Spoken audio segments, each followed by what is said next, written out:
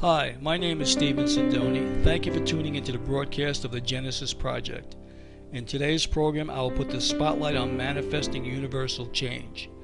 Since the beginning of recorded history, mankind has recorded continuous destruction. Existing physics tells us that destruction faces the same direction as time flow.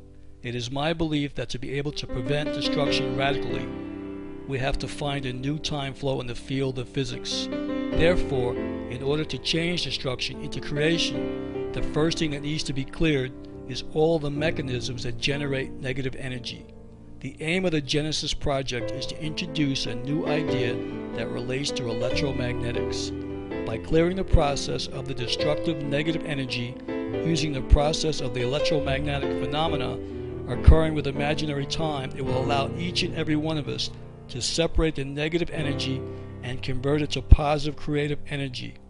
By sending out a positive thought carrying current directed at a negative electrical field, it is possible to induce the opposite self-induced phenomenon result.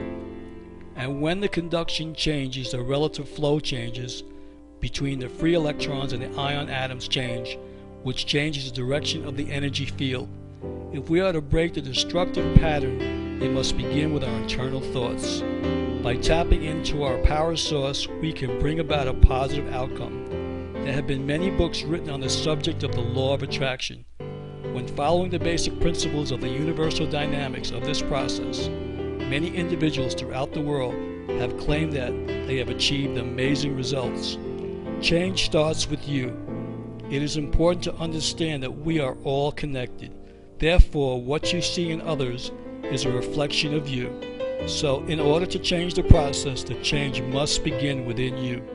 You and only you need to complete this exercise. The Genesis Project exercise is as follows. Mother, Father, God, Divine Creator, or Spiritual Source as one. If I, my ancestors, my family, relatives, and friends have harmed you, your ancestors, your family, friends, and relatives, in thoughts, words, actions, and deeds, from the spawning of our creation to this present moment in time, we ask you for forgiveness.